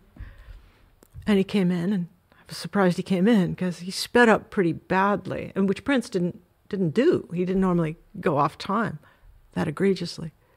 He just picks up the bass, gets going on the other instruments. And it was a little bit like the Ballad of Dorothy Parker, where I'm recognizing, don't you know that was wrong, right? He knew he didn't care. It did what he wanted it to do. And I remember instrument after instrument layering and layering and layering this song, and how happy he was with it. It was one of the rare times where he was so happy with it, and I'm thinking that it's flawed. It's flawed. I'm thinking it's not even usable for Wow. that acceleration that it does. And he loved it. To this day, that it puzzles me. I think it would have had more power if it had stayed in time. But it's a popular song of his, Right, and it's a beautiful record, a beautiful recording. Yeah. Is it that popular? I mean, a lot of people I know don't know about I was it. going to say, popular with the fans, I think. among And folks who live, love it's the an album. amazing song Oh, yeah. live. Because he just brings so much more into it. But yeah, that was never a single or anything like that. No. But yeah. Gary Clark Jr. did a version of it at that Prince. It was like 3 years ago at the Nokia Theater. Okay. What Sheila E. did that. I kind of- remember right. that. Saw it on TV. Yeah, and absolutely crushed it. But that's my top 2-3 favorite Prince songs. What's your favorite? Probably The Cross. Okay, Oh, that's it's fair. gorgeous. That's fair. The beautiful ones, or I like songs I've. I mean, it's just kind This of. must be a kick. This must be a kick for you to be interviewing Susan, Peggy, David Z, things like that when they come in and be able to be in the room when they're talking about these things and point to over there and that's got to be. I mean, For if you're a years, fan, every Van day I- Halen and stuff like this, I've seen the people you've had with Van Halen and stuff like this. I can only imagine for a music fan like you. There's not a day that I don't drive through the gate and start thinking about, God, this is an awesome. I know that it's- feeling. And it's also, it's not like any other studio in the sense that it's, because it's independently owned, father-son operation. Right. It's so untouched, where like Peggy, David Z, or Susan comes in here and says, wow, it smells exactly the same. And I was like, that's what everybody says. When David Z sits at the console and he's like, if you get the back wall rumbling, you know you're doing well. I mean, those kind of things are the most special stories, history, just the importance of that to them, to the studio. And it's like every room, every little bit of this place has a story behind it, or has a purpose, or has, just some crazy kind of, I mean, I want to ask you about your bunny getting in the tape machine. Oh, dear. Yeah. So The Cross was done on a Sunday. It's one of my favorite songs. But let's get into Sign of the Times then, which we were about to talk to before. It's 86, 87. Prince has a big breakup with Susanna. He's kind of down. Rap music's becoming more in the mainstream, really becoming pop music too, Yeah, kind of in true. a sense. And a whole new style of new style of rhythm, a new style of melody. Yes. What was the first track you worked on for Sign of the Times? And We didn't always. because For it's all Prince, about- albums didn't start and stop the way they do for most Gotcha. artists. You recorded constantly, and as you're recording, he's conceptualizing what his next record is going to be. And when you put out an album, there's going to be a color theme that goes with it. On Sign of the Times, it was peach and black. There's going to be a look. There's going to be clothing. There's going to be backdrops on stage. So you don't know. So prior to Sign of the Times, it was Dream Factory for a little minute, and it was something. Crystal Ball. Crystal Ball, yeah, there were various iterations of albums that never came to fruition. So I can't say what was the first song that we Sure. recorded specifically for the Sign of the Times album. He was transitioning from the Revolution to Sheila E. and her band. Sheila and her band were from Oakland. And Oakland has a specific East Bay, Tower of Power, Yep. heavily Latin influenced style of funk, which is different from New York and from the Midwest. Did he want that? What is your opinion, take, or experience when the Revolution and him parted ways? It was complicated, and not being in the midst of it. Of course, you're going to get better stories from Wendy and Lisa and Bobby and Susanna and the rest. But I can tell you what I saw from Prince's perspective and what it was like for him. There was tension at the end of their time together, real tension that was obvious. It wasn't as warm and youthfully optimistic as it had been during the Purple Rain and Around the World in a Day, and even Yeah. the parade times. The tension started during parade, and the tension was growing stronger. Some folks were dissatisfied. Folks were working really, really hard, and they were dissatisfied. And inevitably, these are all young people we're talking about, and young people change pretty rapidly. Yep. That's their job, is to have more entropy than older people. So there's those tensions. It was interrupting the work. Yeah. It was affecting him. It was making it harder, I think, for him to concentrate. And something had to be done. These tensions either needed to be resolved or we need to go our separate ways. And ultimately, he decided to go in a separate direction from the Revolution. Now, you asked the question about Sheila and her band. My hunch is that was the most convenient choice. And they're all great musicians, and he was going to make that work. She was someone he knew. And as I mentioned earlier about methodology and tools and keeping certain things constant to free up your creativity, working with musicians he already knew was convenient Yeah. and expedient. He could keep working. But because Sheila and her band were different musicians from Wendy and Lisa and Bobby and Matt Fink, and Matt stayed for a while, Prince's arrangements had to change in order to showcase different musical styles. So that put another pressure on him for Sign of the Times. He couldn't do the sorts of records that would be best for the Revolution live. He had to do records that were best for Sheila E.'s band live. Wow. Did you work on the Flesh stuff? Yes. So that was, to me, 'cause I think about this a bunch, is that was done in the beginning of '85, and it was Sheila, Wendy, Lisa, Eric Leeds, Levi.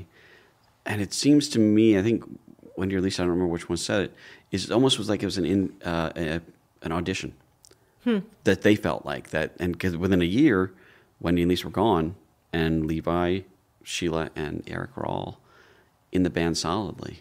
Yeah. Which I thought was interesting, an interesting take on theirs to see that would be, not necessarily an audition, but she said it felt like that. And to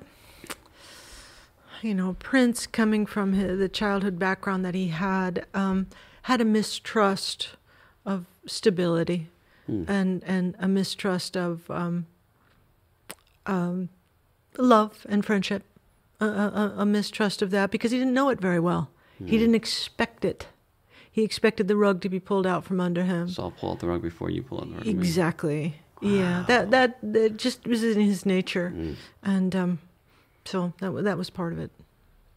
Why did Bill Jackson, who was a Sunset staff engineer, worked with Prince for 30 days when Peggy was out sick? Where would you have been during that? When is this? Around the World in a It Day. was '83.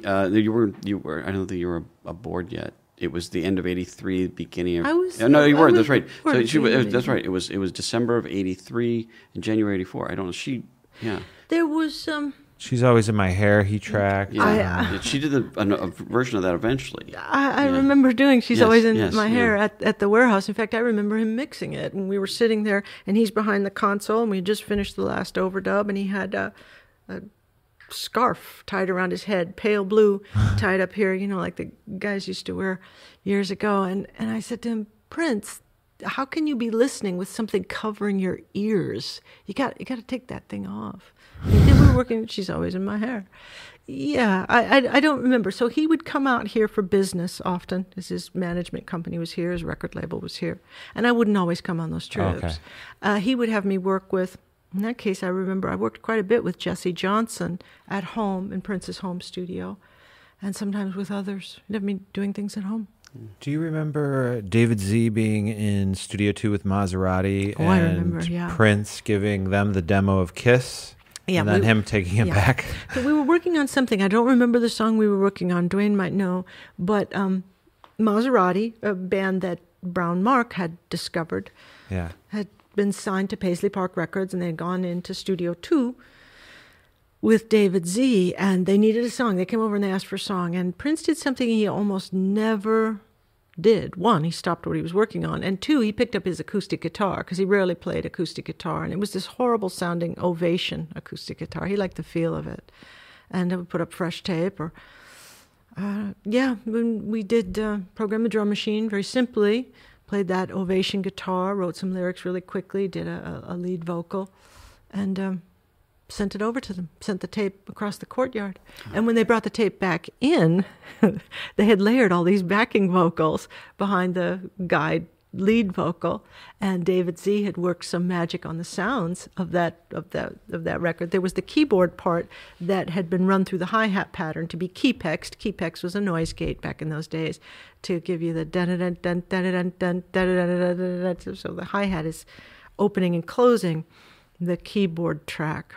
And when Prince heard it, I remember him standing there and laughing out loud, and I remember him saying, I'm taking that back. I'm taking that back. He absolutely loved it. And I remember, in my memory, David and Mark were a little bit like, yeah, that's fine, but now we're still going to need a song for this record. But Prince was utterly delighted with it, utterly delighted. Interesting that he didn't recognize it at the time he wrote it. He didn't recognize this could be a number one hit. Yeah. That demo is on our YouTube channel, actually, and it's got your voice in the beginning. And yes, you're like, ready? And you're like, ready. But yeah, it's just an acoustic, minute 30 demo, 2 chords. But what a massive hit. What if you would have let Maserati have it? I wonder what would have happened. Incredible. And it's really just the first verse. I think David Z said that he came back later and said, we need more music, more verses. And Prince said, okay, give me a minute. And do the next verse. And it's like, that's, to me, the creative genius of this guy, that he could just switch. I'm doing this. Oh, you want that? Okay, here. And could come out with something as amazing as Kiss. And almost as a throwaway. Yeah. That's the thing that's mind-blowing to That me. fountain never shut off. Jeez. Which can be draining for everybody around you at times, I'm sure. Draining for him, too. Yeah. Todd Harriman tells that story of Todd asked him in the studio, how do you sleep after doing something like that? And he said, that's the problem, Todd. I can't sleep. I can't sleep. Yeah. Jeez. Take some fan questions. I got about 490 All right. I always like that. things to ask you real quick. Susan, thank you so much for coming on. Why didn't Prince ever give credits for co-writes or for even engineering? He gave engineering credits. Early on, he didn't. Peggy, a lot of times, she was not credited. David Z was left off a lot. Yeah. A lot of song, even... By the time you got there. But I think you were even left off of some of the credits for like Sheila's stuff because he didn't want people to know that he was doing the Sheila stuff. True, yeah. Yeah, I don't know. Because I do know when it comes to songwriting, he often gave credit in order to let someone he loved earn some royalties. Songs that he had written entirely by himself, he credited other writers Sure. as collaborating with him on. So he was funny about credits in that way. It was the public credits were part of his public image. Yeah. The other thing, I've seen lyrics where he'll write somebody's name at the top as if they wrote it. And it's still his handwriting. And you're going, well, that says Sheila, or it says Right. Brenda, or whatever it is. And you're going, he just, and look at the credits on the Family album. They're all Paul and Jerome and everything like this. And, It was part of the fantasy that he was putting out there. David Z said something like, he wanted to make it seem like there was an army. And I thought that's really profound. Yeah. Susan, is it true that Michael Jackson offered Prince to have a feature on the song Bad? Yes. Yeah. Before he recruited Slash, the guitar player for that record, Michael Jackson invited Prince to collaborate with him and do a duet. Prince turned it down, and from Prince's perspective, that was a smart choice. Fans would have loved it, of course, but Prince recognized that Michael was inviting him into his home on his turf to do a battle. And you don't want to do a battle on your rival's turf. Prince was smart enough, having made that mistake once before, smart enough to not do it again. And he turned him down. We did find out recently, a little fun fact, that the Beat It solo by Eddie Van Halen was actually done in this room. In this Really? room. Steve Nice. Lukather, everybody, they were at Westlake. Board went down. Same reason Prince came here from Hollywood Sound. But they did all the overdubs for Beat It, and the guitar was actually done here. We found the work order, too. Oh, That's great. So it's amazing that we can have this vault of work orders to go through to see. But a lot of times, the things he would say he was working on, it wasn't even what he was working on. That is very true. So that's, that is very true, because you'd ostensibly start your day to work on one title, and the paperwork would be filled out, and then he'd change his mind and work on something else. So it was hard to keep a running record of what he was doing. Yeah, I'll tell you, that's one of the most tricky parts of any sort of book I've written, is looking at this and going, I don't know what was done here, but you see something that says live or things like that, and you kind of start to piece things together because you look the next day and it had something. But yeah, there's always the possibility of him doing 3 or 4 songs and not even listed, Susan, was Let's Go Crazy written the same day in rehearsal at the warehouse that it was tracked? I would like to say yes, but I believe the answer is no, because I think I have seen the existence of an earlier demo of that song. Dwayne, you're nodding. Is that possible? Yes, I think there's a demo with him doing it. Yeah. So I remember the day quite well of us recording the song at the St. Louis Park warehouse through that console that we had just hooked up. Prince had his rehearsal set up, and the mics that were on the stage would feed a splitter snake, which would go off to 2 consoles, a recording console and a monitor mix console.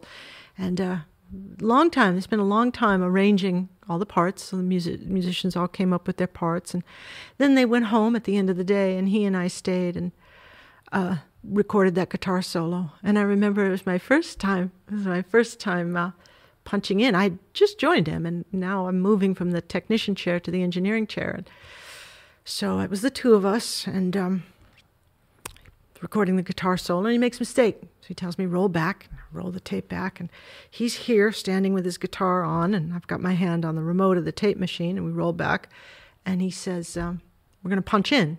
Okay, great. But I was new to engineering with him, and we're rolling along, and he's playing along, and I'm thinking, I'm not in record. Does he know I'm not in record? He's playing, and I should be in record. Maybe I should be in record. He didn't give me a signal, but he's playing along. And I just went dink, and I hit the record button, and he reaches over and went dink and hit the stop button, and he says to me, who cued you? No, nobody. He said, roll back, watch my face, I'll cue you, and this is where we go in. And that started 4 years of my listening with my hand on the remote, watching his face. And we got really good at it, because where he wanted to go in, he'd start to raise his chin, and he's going to come down on the downbeat. And it's usually going to be at the end of a 4-bar or 8-bar section. So he'd be playing along, and I just had to see this, by the end of it, a subtle shift in his face, and I knew on the 1 is where you go in, unless there's a pickup, and then you go in on the 4 and. But yeah, he didn't fire me that day. I lived to record another day, and that was a really happy memory of doing this incredible piece. Incredible. I have one more fan question, but two questions I personally want to know, which Susan, David Z, Bill Jackson, the bed that was in here. Oh, yeah. Do you remember the bed? Yes. And that was on all sessions? No. Well, once it was in, but, it wasn't always there in the time that I was here.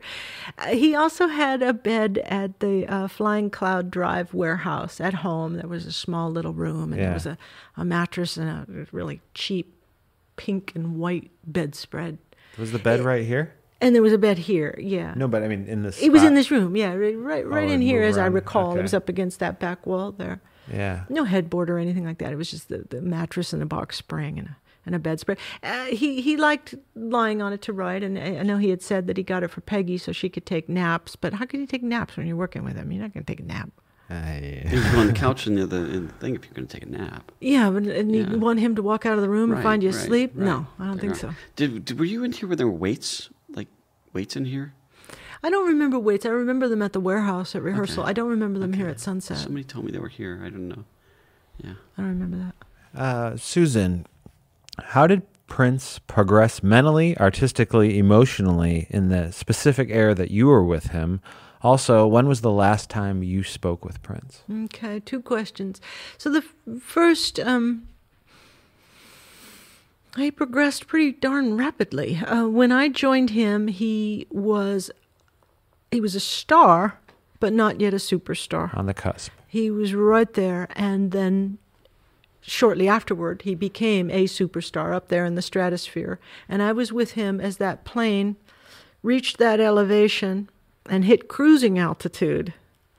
And I was with him as long as it was still cruising, through Sign of the Times. Now, the plane begins to descend afterward. I'm taking zero credit for that, but it just, through happenstance, happened to be the years when I was with him, he was at the peak of his record sales. He changed very rapidly because during that period, he went from age 25 to 30.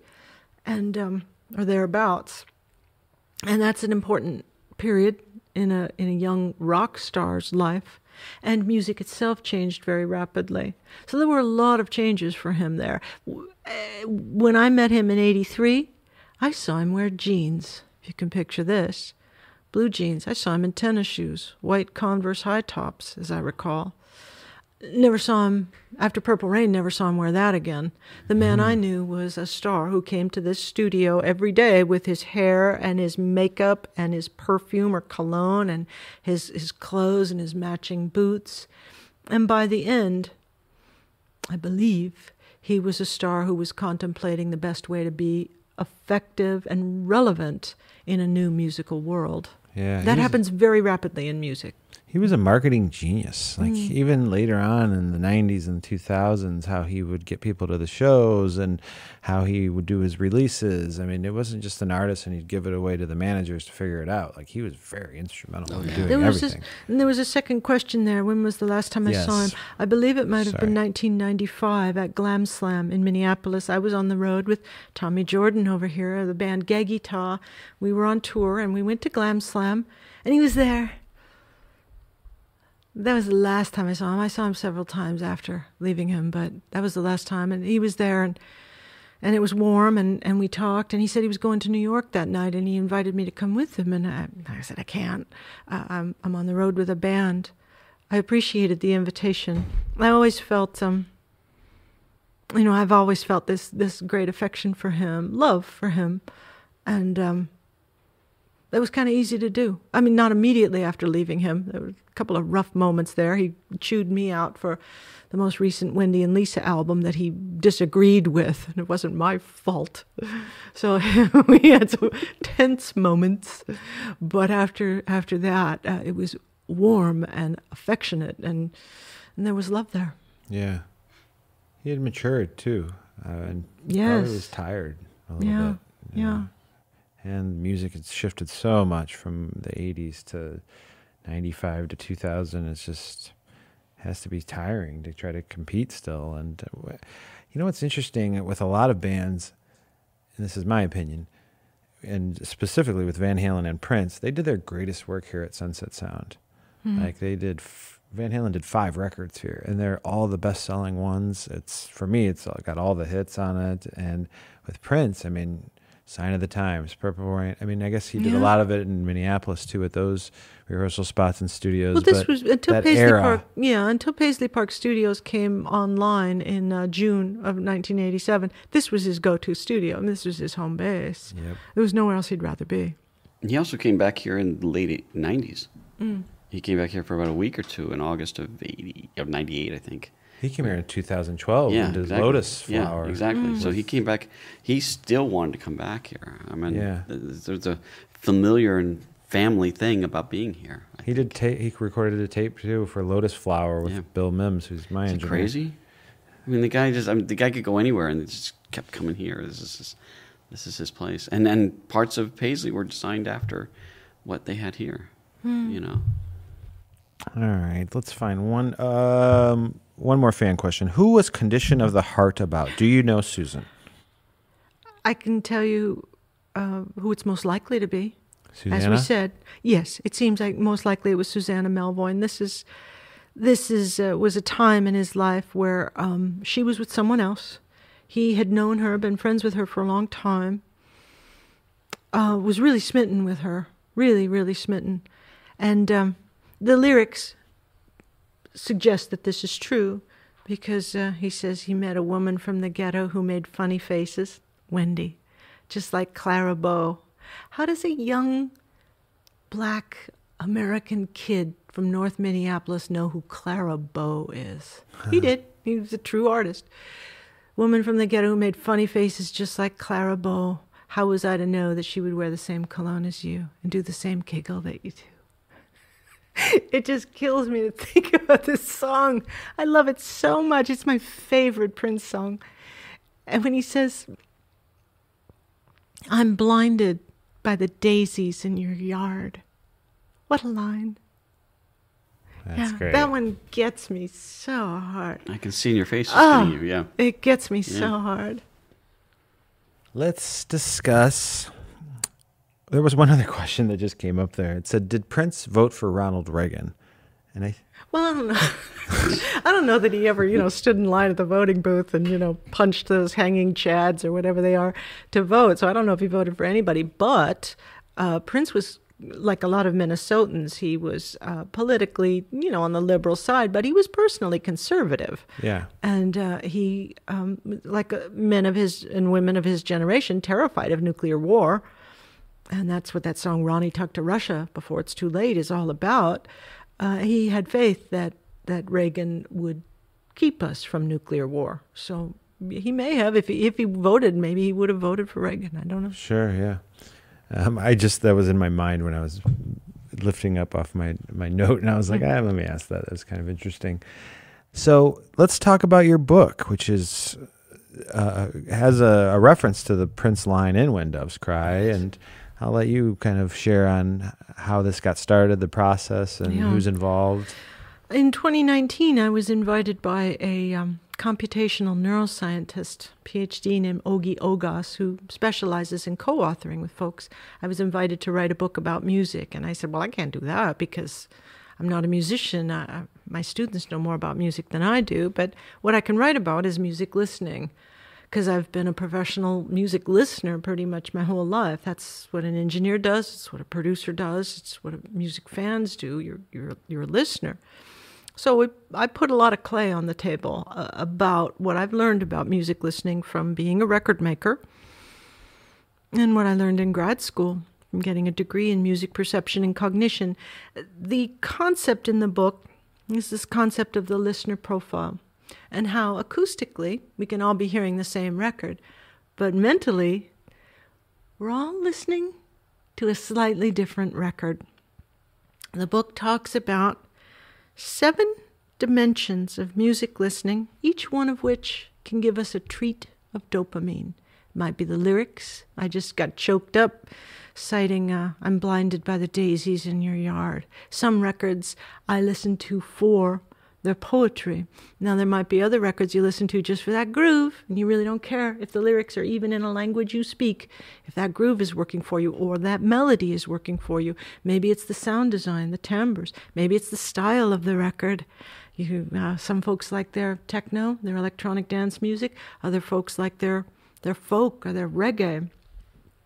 In this book, I'm describing what our brains are doing when we're enjoying the music of us, your personal, private musicianship that only you know about, that comes from listening. Wow. Incredible. Did Dwayne help out on the book at all? Or no, I read it early on. Gave you an early copy of it. And I was blown away by the direction it went into, because it was something I didn't see coming, which made it even more interesting to me. But, it's got neuroscience in there and findings from the field. It's got some Prince stories. It's got examples from the studio, and it's got an awful lot of what I think most readers, the perspective that most readers share. Most of us are non-musicians, and our relationship with music is as a listener. That's our music. That's our musicianship, and I'm describing that, the music of you, so that the reader will not learn what I like. It doesn't matter what I like. The reader will learn more about their own relationship with the music that they love. In the last chapter, I talk about how falling in love with a record is like falling in love with a person. It's not perfect. Not everyone is going to think that person is great. Some might even look at you and go, yeah, really? I mean, what are you thinking here? You can do better. But for you, that record hangs the moon. It's your favorite thing in the whole world. And that's a mystery. And I'm glad that all of us have this unique listener profile, because that's what gives us such a variety of music. There's something you do in the book that I really enjoyed is you talk about playing records where you have friends that you go, this is what I like and this is what I listen to, and you kind of swap things like, listen to this means something to me. You do that in the book specifically by saying, here's a song I want you to listen to. Go ahead and listen to it. I'll wait. You know, and she basically says, come back once you've listened to the song. I'm going to talk to you about what I've gotten out of the song, or I want to talk to you, and that's interesting to me because I actually did this. I found the songs on YouTube and I was like, I've never heard this song before. Okay. And I liked understanding where our taste in music comes from. That to me helped me understand my thing a little bit more. Not only the music my parents had, but the things that spoke to me and not just spoke to me, stuck. Because we can listen to all kinds of things all day. You can listen to the radio all day. 3 songs out of the day will stick to you. Why are they sticking? And that's what this is in the book. After Prince, I had the great good fortune to meet and work with Tommy Jordan and Greg Kurstin of the band Gegita. And Greg Kurstin, of course, has gone on to a career as a producer, and Tommy has been involved artistically with other things. But I remember the year was 1989, and he and I were sitting in my car in the driveway, and he said something to me I never forgotten. He said, Greg and I are interested in understanding what music is. And I thought, that's it right there. That's why I'm so attracted to working with you, because you're exploring very differently from Prince. Prince knew exactly what his music was. Tommy and Greg were interested in exploring and how far you could push music outside of its boundaries. How far can you change its shape and still have it work? That was hugely insightful to me. Over time, I came to understand that what music is what happens up here in our brains in private when music functions for us. That's its life. It's made here in the studio, but it comes to life in the listener's mind. Wow. That's incredible. Where can we order this book? I need a copy. Oh, it's everywhere. It's on Amazon and BarnesandNoble.com, and it's in bookstores. It just came out a few weeks ago. And the title again is? This is what it sounds like. What the music you love says about you. And there's a website, thisiswhatitsoundslike.com. Yes, we correct. can learn about it. Are you on social media at all? Do Not you do at that? all. Okay, that's good. No, I'm too old for that. Yeah. There's marketing young and stuff. There's a lot of things that can be accomplished, but it is. I know. I don't know. I don't know how. You have to be cut from a certain kind of cloth to know how to use it appropriately. And if you don't know how to use it appropriately, you probably best stay away from it. But you're out doing book signings and things like that. I can do things in public, tour. but doing things online, Right, I'm right. hopeless with that. We all have our strengths and weaknesses. And then, Dwayne, you have 3 books out? I have 2 books out. The paperback for the second book just came out. It's got a chapter from book 3 in it. Gotcha. And There will be a third one. Yeah, there will be a third one. The first book is 1983, 1984, which is Purple Rain, Around the World a Day, the Maserati stuff, Apollonia, The Time, things like that. The second book is 85, 86, which is Sign of the Times, Parade, this room specifically a lot, and leading up to about the release of Sign of the Times. It ends with him recording Wally in his home studio with you. And the book basically ends with the breakup of him and Susanna Melvoin and the recording Wally, and then not sure what's going to happen with Sign of the Times because the record company has said, not sure about this 3 CD thing. We may do the 2 or maybe even 1. And so it's like at the end of Godfather 2 where Michael's sitting there looking out at the lake and he's like going, this is not an upbeat ending. Empire Strikes Back. They're looking out the window and they're thinking, "Oh God, are we ever going to find Han Solo again?" It's that kind of stuff. So, but the third book will be the release of Sign of the Times, the Sign of the Times tour, Love Sexy tour, Madhouse 16, the release of the Jill Jones album, stuff like that. So incredible. It's going to take a lot of time to do. The fun thing about the first 2 books, and this is what I was going to say to you about what you do here with the podcasts, is there's a history to Sunset Sound that I think is so vital. And the person that helped me out with this is a guy named Craig Hubler. And you probably know Craig, passed away a couple of years ago. I was recommended to talk to him from Peggy. I started interviewing Peggy in like 1990. And she said, talk to Craig, get my work orders from him. And I talked to Craig, and he said, you know what, this seems like a good thing. And what he did was, this is funny because he took the work orders out, and he cut off all the prices.